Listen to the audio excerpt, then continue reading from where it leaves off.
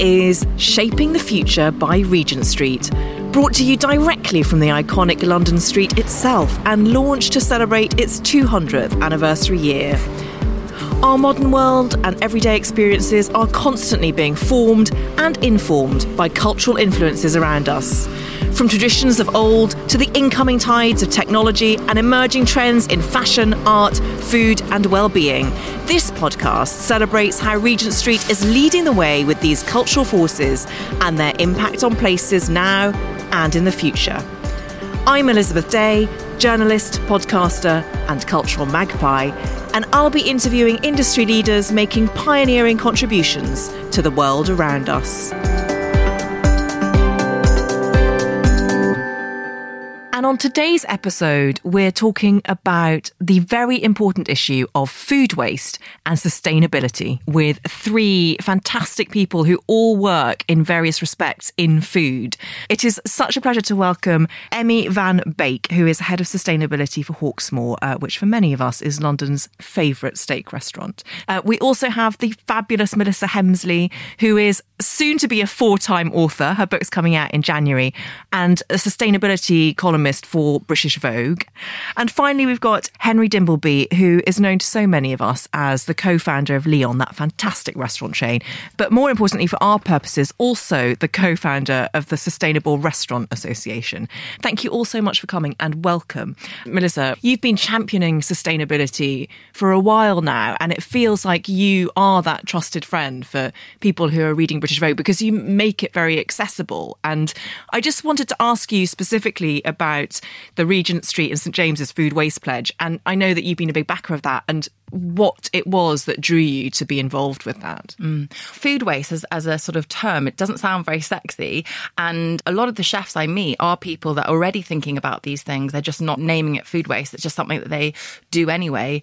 And I think chefs and restaurants have such a power to show off and showcase and teach us more, those of us that cook at home, about how to be and how to really get the most and use the full glory of vegetables and meat and everything in between. So anyone that's standing up and going, do you know what, we're committing to this. We're not perfect. We're looking to learn. We're looking to show and share case skills.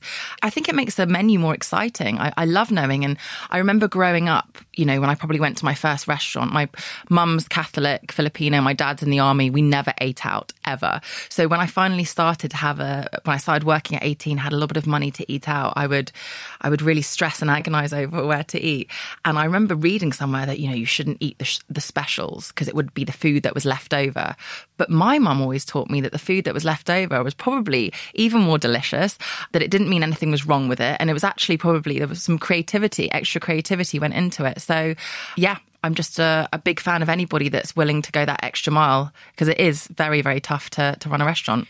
And Melissa, for home cooks as well, your tips are very practical and easy to assimilate. So one of your tips is just like use the Parmesan rind, which is actually the most flavourful bit, isn't it? Oh, it's delicious. It's absolutely delicious. Well, actually, for my Vogue column, the two biggest hits that I've had have been part one, London's top 10 sustainable restaurants, had lots of clicks. And the second one has been, it's just come out, it's tips for clearing your fridge before you go on a trip. So holidays or thinking ahead to Christmas, you know, that feeling where you're packing up your entire life and you're going away. And the last thing is, you know, people don't like to feel guilt at all. I get that, especially food guilt. So turn it on its head and just go, right, what can I cook that will give me a really nice dinner before a trip away? Because you know that airport food, and unless you go to a fantastic place like Leon in an airport, you know, you're not going to have the best meal. And who wants to be constipated and feeling rough on a plane? I don't. So cook something delicious the night before, make double, just use up what you've got, put the rest in the freezer. And that feeling when you get in and you dump your bags and all you want to do is a cup of tea, put the TV on, maybe if you've got the energy, put a wash on, you pull out what you've made. It's like an investment to your future self from the freezer.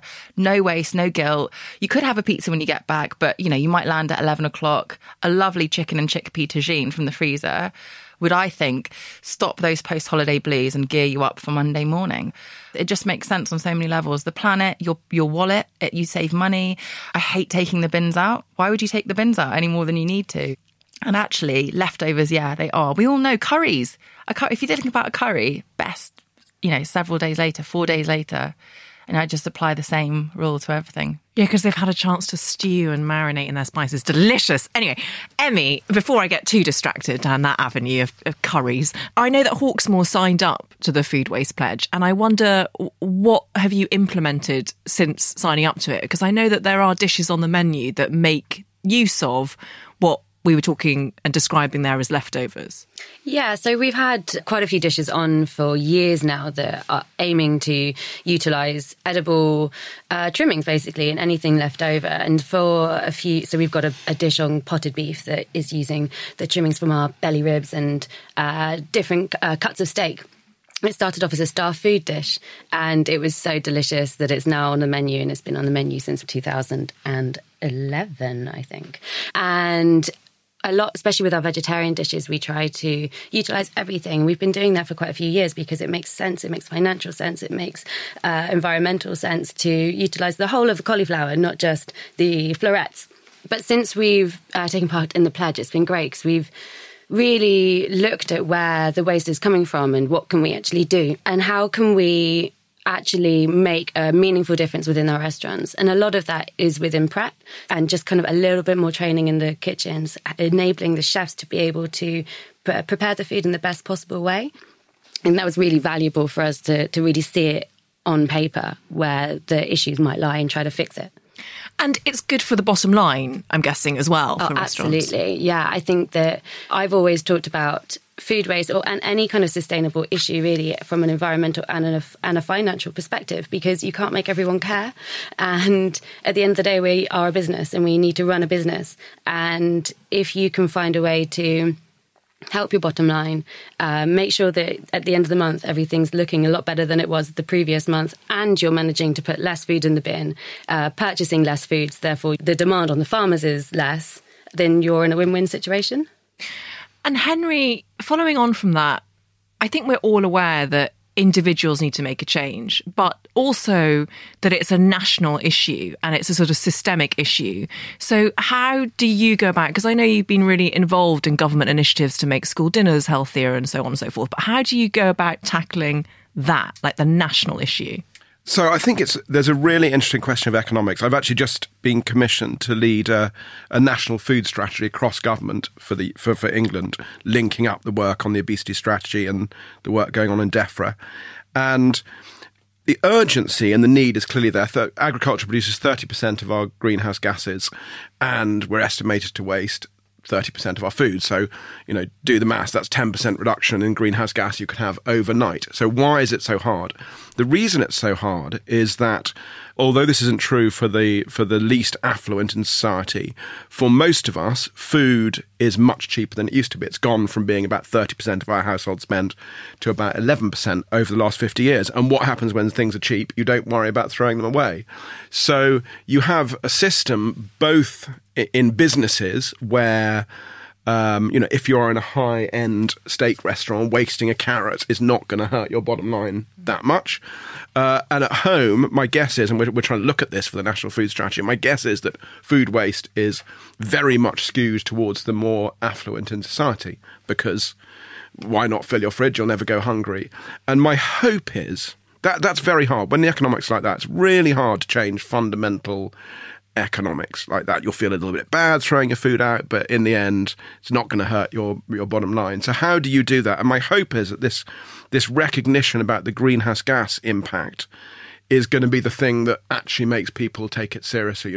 We have gone from a situation where 15 years ago, worrying about the environment was a niche concern, and now it is even in most of the libertarian, economically liberal people think climate change is a massive issue. So that is my one hope. But I think it's really tricky. I think actually everyone looks at the food waste and says, it's just so simple, you stop throwing it away. But the fact that it's still happening when economically, people don't want to throw away money makes me think it's actually one of the harder things to tackle in the system. How important is food waste recycling? So if you're not going to eat the food in the fridge or it's gone off or something, and then you put it in your food waste, your individual food waste recycling container, do you think that makes people feel more willing and able to throw stuff away rather than cook with it? Yeah. I mean, let's be clear. It is a really bad use of energy to plant a seed in the soil. Over several months, let the sun soak up the energy into that seed to grow a plant, harvest that plant, package it, drive it to a supermarket, bring it to your house, put it in the fridge, throw it in your bin, getting picked up by waste men, turn it into compost, and then put it back on the field. That is not...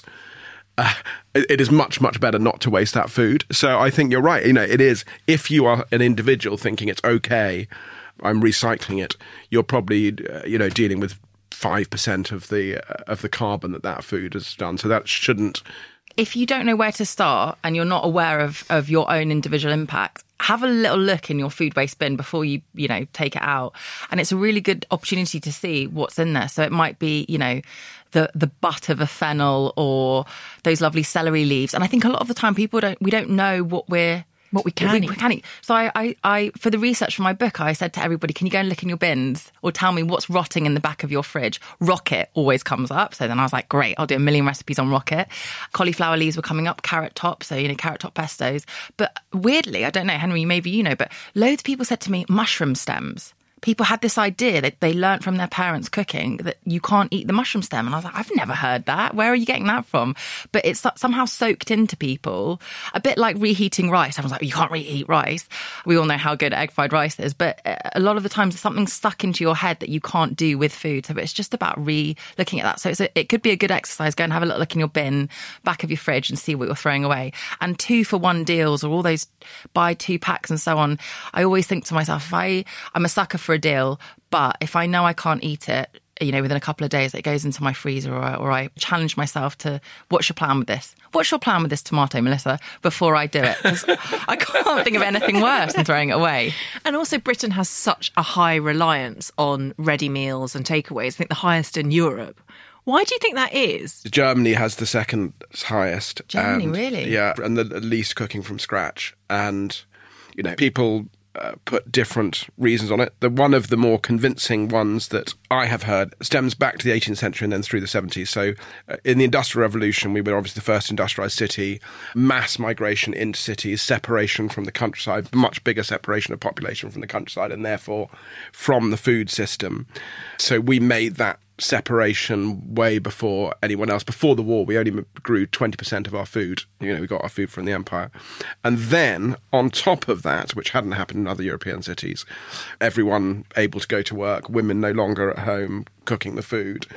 Then you had a need for ready meals in a society or quick convenience meals in a society where the connection with the land had already been disconnected. So you can't prove that, but that is, of all the stories that people tell to explain why our food culture went in a very different way from other places in Europe, that is the most convincing one. A disconnect from the land. Interesting. And in France as well, they have such a cultural appreciation for their farmers. Like they revere their farmers and their artisans. And the more, actually, the more I'm thinking about the trips I'm taking in the next few weeks, going to Cornwall, going to the Scilly Isles for their Slow Food Festival, the more I spend time in the UK, the more I realise how amazing our produce is here. And there's so many, the Sustainable Restaurant Association, the Great Taste Awards, all of these fantastic ways to get in touch more with your local producers. And of course, farmers markets, but people roll their eyes and say, who's got time to go to farmers markets? But farmers market doesn't mean it's, £5 coffees and really expensive things. It is a great way to connect with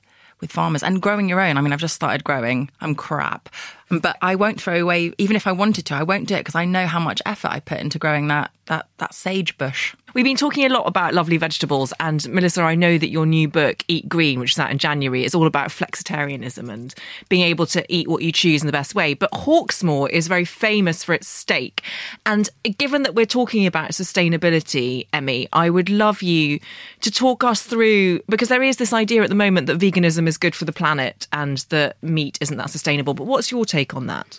It's a really interesting subject, and I think we're in a really interesting place right now. And I think Henry obviously is going to be working on this as a much larger scale. I think for us, for Hawksmoor especially, we know that the world isn't going to go vegetarian overnight. People will still eat meat, and that's a fact, I think. Any meat and fish that we put on the menu, we sourced it in the most sensitive and ethical way we possibly can, and providing that to customers so there is an access point for them I think it's really important. I think we look at every dish that goes on the menu, we look at from a sustainability point of view. We have a long list of questions we ask ourselves whenever we're creating a dish, and the relationship we have with our producers, our suppliers, the farmers, is so integral to making sure that that ingredient is the best we can possibly have. And I think it's having that idea that meat is a treat, and we do talk about that quite a lot in our last cookbook.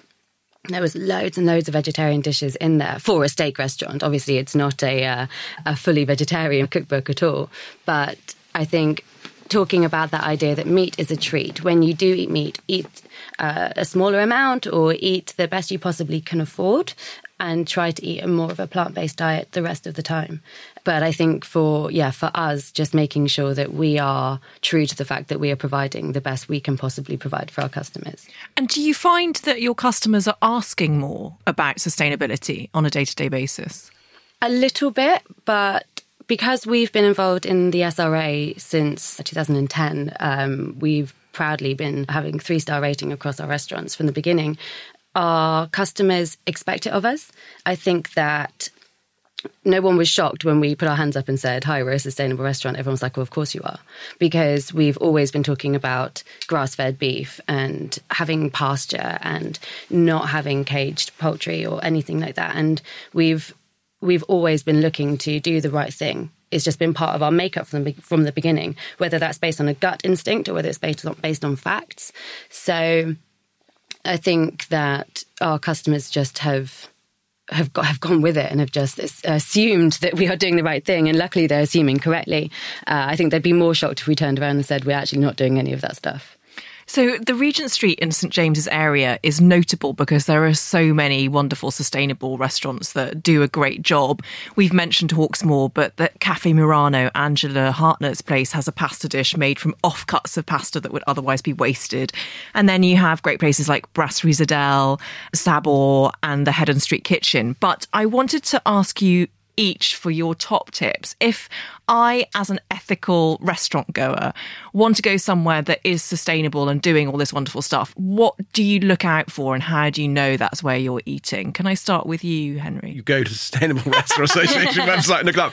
It is very, I think there is a lot of guff in this area. You know, there are words like, which I just think should be banned, like as possible, you know, don't know what it means, as sustainable as possible, sustainable fish where possible. You know, there's a lot of greenwashing going on, and the only way you can tell is either if you know the owner or know of them and just like know that they have deep integrity, or if they're being kept honest by, it was not just the Sustainable Restaurant Association, other people do it as well, but that is, I think, the only way really to know what it is. And also it depends on what you care about. So, for example, some people are more concerned in carbon, some people are more concerned in biodiversity, some people are more concerned with the role that the businesses play within their society. And so you need to go to somewhere who'll tell you that, because it's very difficult to tell from the way people talk. Could I ask you to tell me a little bit about the Sustainable Restaurant Association? What do you do? So it started actually out of Lyon, in that when we started Lyon, it was quite a selfish endeavour in that we wanted a place where we could eat fast food without feeling depressed and miserable, sleepy and fat. But the way that we talked, it became clear to us that people were assuming we were doing all sorts of things that we weren't. They were assuming we were organic and that we were completely sustainable and et cetera, et cetera, et cetera. And so we felt two things. First of all, as we kind of looked into that and our supply chain, we began to feel that things weren't right in the system and that it was the right thing to try and change them. And that also, rather than constantly telling people, your customers, that you're not doing things, it would make sense to get on the journey, as they say. But we started doing that, and it was unbelievably complicated. Running a restaurant is a living hell. There are so many moving parts. Thousands of customers every day, so many things to go wrong. Like, what should you focus on sustainability? Should it be energy use? Should it be your fish sourcing? Should it be the way you treat your team? Should it be how you engage with your community?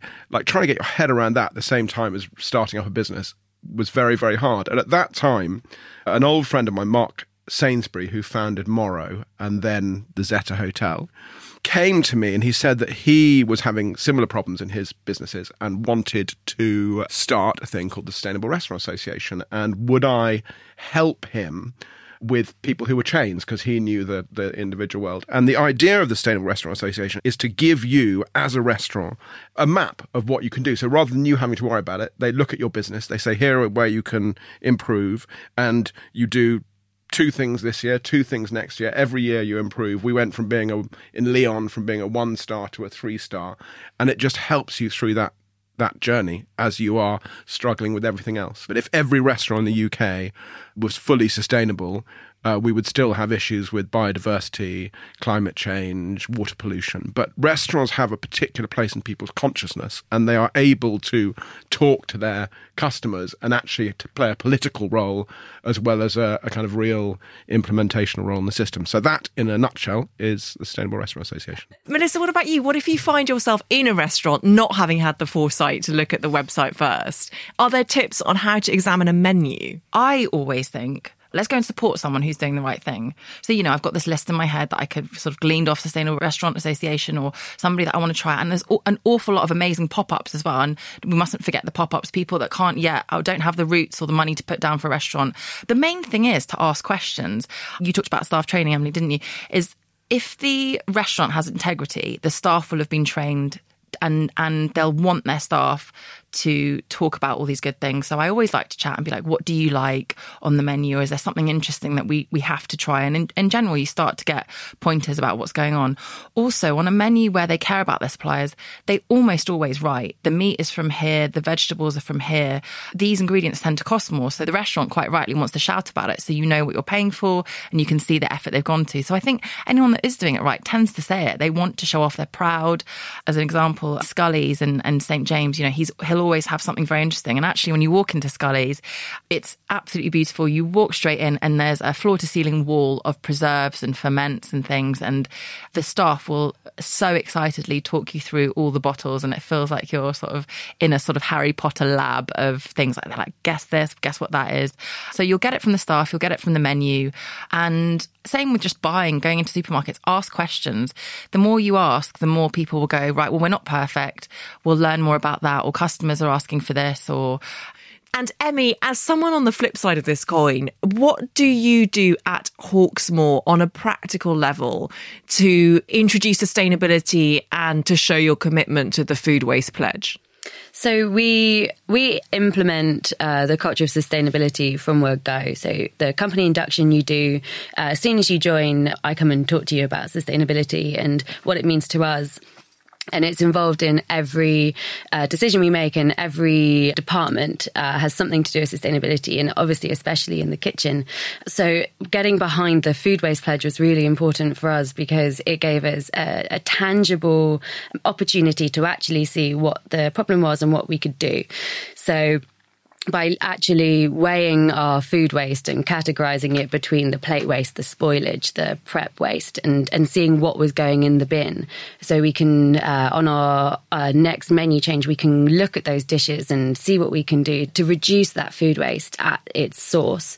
Is something that we're really excited to start implementing. Now we're getting all our data back from the project, which is it's really, really great. And I think that it's such a small thing to do, just to look in your bin and weigh it on some scales, but you can make such a enormous difference to the amount of food that you throw away, again, from an environmental and from a financial perspective. Do you have anything you want to add to that about what you'd look for in a restaurant that isn't Hawksmoor to be sustainable?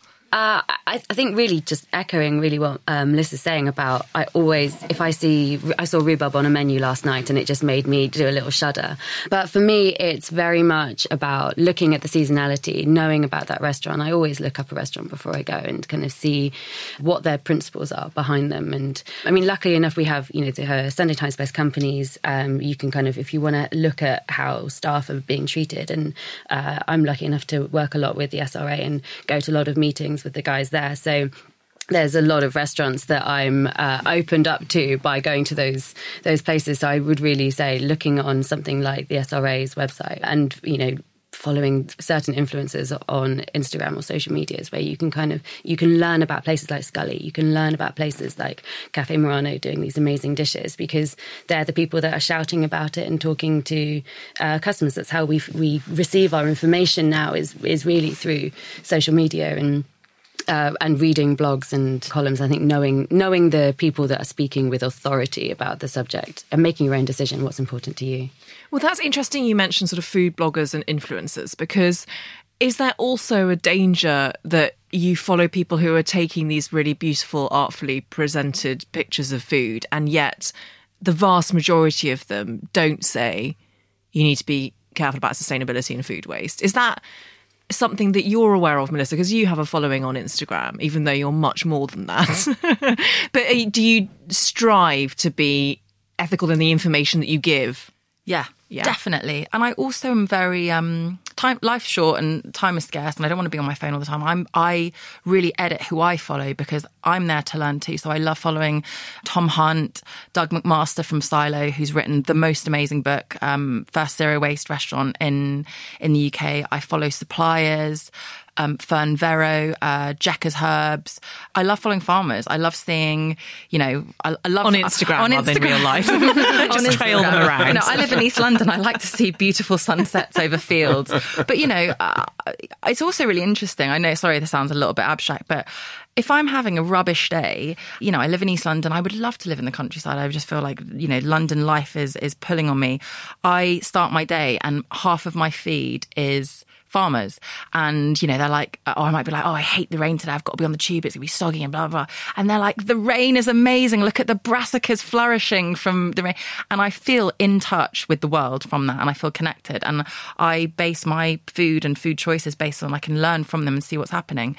Tom Hunt, Doug McMaster, Anna Greenland is an amazing organic gardener. She set up Raymond Blanc's garden and Soho Farmhouse's garden, and she's been giving me tips. And also, like I'm saying, I'm growing my own. I don't have all the space and time to make mistakes. There's also a great guy called Hugh who's got a book called Veg in One Bed, which teaches you how to grow a lot of veg in a small bed. So I love to learn from them. And I follow lots of people. I work a lot with the Felix Project. We're cooking together at the moment for school holiday programs that kids can have home-cooked hot meal during the school holidays that they would normally have at school. And we're using wasted products that would otherwise have gone in the bin. And actually working with them, I'm totally shocked every time I do it by the sheer volume of food that arrives.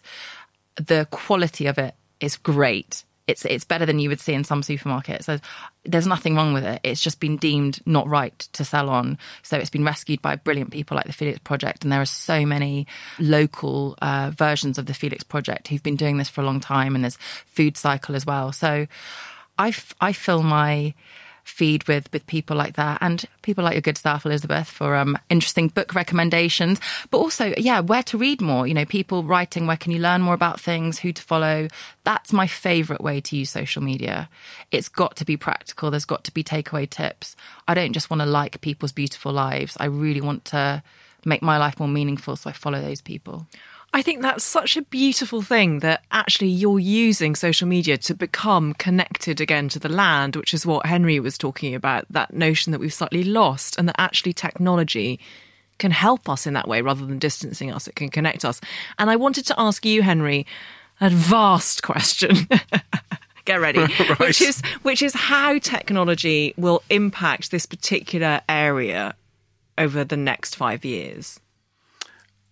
Hugely. Technology is going to transform farming and the food system completely. For example, just last week I was talking to an academic at the University of Nottingham, and he was talking about technologies for labelling and saying he thought within 5 years, non-invasive ways of determining the micronutrient quality of each tomato, say, and labelling them with a QR code so that you will be able to go into supermarkets with your phone, swipe it over the individual tomatoes, cauliflowers, and see which have the highest quantities of micronutrients. He thinks that's going to happen quite soon. So what happens then?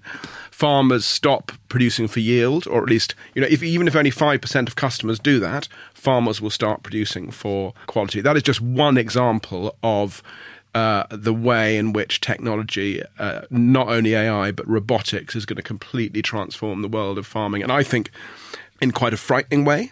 But if we combine it with regenerative agriculture, so an understanding of what we did in the previous green revolution, which was effectively mining, farming through mining nitrates, mining other fertilizers and putting them on the land. If we can combine the idea of circular systems with that technology, I'm quite optimistic about the future and about the ability of that plus things that go in your fridge to monitor how your food is. Plus, if you look at Ocado just bought Jones Food. Jones Food is a factory in Scunthorpe. I went to it the other day. You go in to this factory building near British Steel.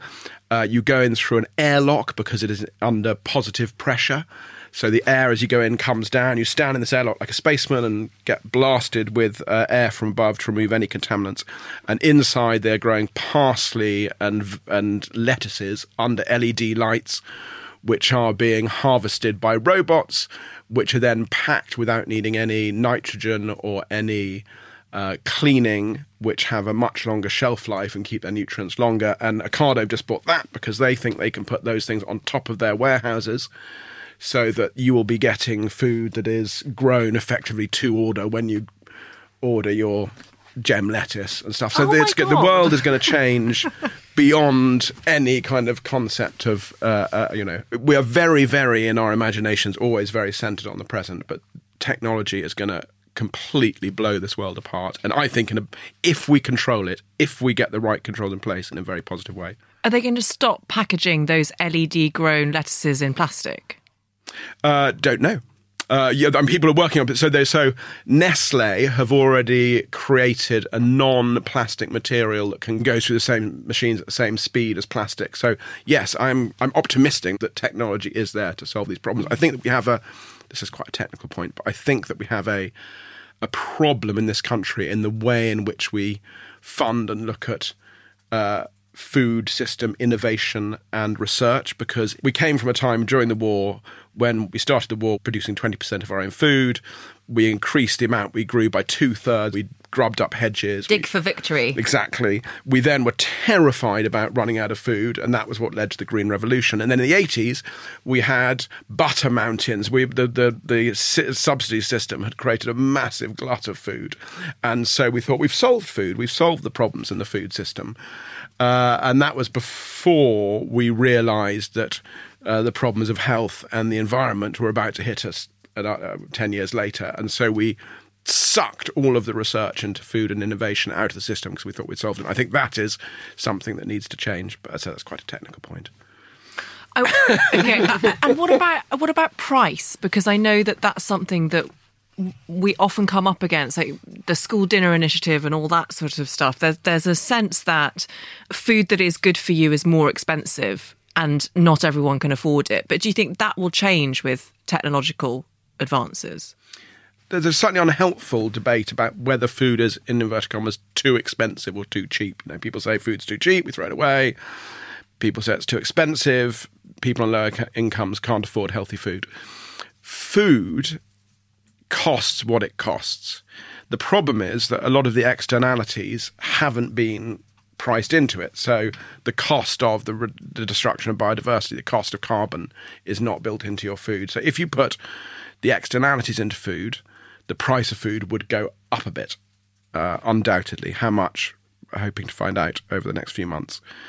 You then have a question of whether people can afford healthy food. And for me, healthy food costs what it costs. And yes, I do think the price will come down because we do get, if you look at, I was in a celery field in Norfolk a few weeks ago, and for celery, they have these massive diggers, which are about 15 metres wide. And underneath an arm, you have 15 people who go along on roads, chopping the celery, putting it onto the thing. It then whizzes up behind them onto a machine and gets put into a plastic bag in the field, ready to pack. Next door to this was their new one where they had robots doing the job with those 15 people. That is going to reduce the price of food and also increase productivity, reduce the number of poorly paid jobs, hopefully increase the number of highly paid jobs in the economy. So the price of food will come down. Whether it comes down enough so that the way in which we distribute income in our society means that those on lower incomes can afford healthy food, that to me is a separate question. That is about the welfare state, how we structure our economies, minimum wage, etc. That's a whole other podcast. So thank you for that. And Emmy, technology in restaurants, how do you think that will transform in the next 5 years, this particular issue? I think that technology can only get better and should only get better and be used in the restaurants more. At the end of the day, chefs are busy. Everyone in a restaurant is busy. When you've got 250 covers coming in on a Friday lunch in July, you need to have as much time as possible to be able to get on with your job at hand, which is prepare the restaurant and serve loads of customers. We already have quite a bit of technology available in restaurants. I think any technology that can make preparing food much more efficiently or helping to divert it afterwards, whether that's to a charity or using any sort of app or, a push button kind of alert, is going to help everyone so much, as well as technology to help with your procurement, your forecasting, to make sure that you're buying the correct amount of food this week compared to how much did you buy and sell last year, same time last year, what are the weather conditions? And you can build all these yourselves. But if there was some technology created for restaurants and hospitality usage where you could kind of map everything in a really simple way, so chefs can look at it and go, what am I making? We're not all lucky enough to have 3 ducks from the neighbouring farm be given to you and that's all you cook that week. And at Hawksmoor especially, our menu the core of our menu is the same every year. So how many potted beef did we sell on Tuesday, the 12th of July last year? Okay, well, how many are we going to sell this year? And anything that we can do to make that easier, because if we are buying less, we're buying the correct amount, it goes back to that farmer. We're not having to overproduce. We're not having to put that demand back on the farmer to create all the waste for it to only go back in the bin. It's linking everything up, making the connection back to the land and creating more of a cyclical journey on that food. It doesn't just come into the restaurant and go on a plate. It's come from somewhere, and helping people realise that, I think, is really important. And if technology can offer us a little stepping stone in the right direction, I think that's great. And what do you think of the rise of apps such as Olio and Too Good To Go? I think they're a fantastic idea. And actually, when I was shooting my last book, I was really inspired by this book called Simplicious Flow that this incredible author called Sarah Wilson has written. And it's the world's first zero waste book. But I was so inspired by how she wrote her book to be completely zero waste. She didn't waste a thing. She'd sort of reused her baking parchment throughout the whole shoot. I mean, I'm just frugal, tight, don't like to waste anyway, but I would always either send people home with food, the photographer, the assistants and so on, or I would freeze it because you've had everyone shooting your house all day, you want to just cook something. But I was chatting to the shoot team and they were saying often at the end of a shoot, as an example, a book food shoot, there's tons and tons of food. So they all use Olio and they tell people, come and collect all this food if you want it. Perfectly good, amazing food. And it becomes this incredibly fun thing and it's a great way to meet people. And apps, I think, are amazing. But you probably also, if you joined your local Facebook group or community group, could do the same, knowing that it was probably your neighbour next door would come and collect something. So I think they're brilliant. I think the doggy bag thing is great. I think that we do it all the time, but I think that more people you need to remove that stigma. Like if you've gone to a restaurant and there's delicious food, but it's too much because you're not as hungry or you ordered too much or whatever, take it home. Like have an amazing midnight snack. Have it for breakfast. Like do something with it. Like if in doubt. Why wouldn't you? Why wouldn't you take this amazing, someone's cooked for you. You get to then take it home and then not have to cook another meal. Yeah. You can just reheat it. It's brilliant. Also, same with wine. If there's a little bit of wine left, I'm taking that bottle home. Crack an egg on it is such a good tip as well, because I'm half Swiss and we often have big bowls of just melted cheese fondue. And then at the very end, when it gets all gritty and salty, just put an egg in. It's absolutely lovely. On that note, I think we all need to go out for a very long lunch and eat everything and take doggy bags home with us. Thank you so much to Henry, to Emmy and to Melissa. What a fascinating conversation, and thank you so much for coming on the podcast. Thank you so much for tuning in to Shaping the Future by Regent Street. If you've enjoyed this episode, then please do take a minute to rate, review and subscribe. It really does help other people to find the show. Follow more Regent Street happenings at Regent Street W1 on Instagram, Twitter and Facebook. Otherwise, head over to regentstreetonline.com for more detailed information. This has been Shaping the Future by Regent Street, with me, your host, Elizabeth Day.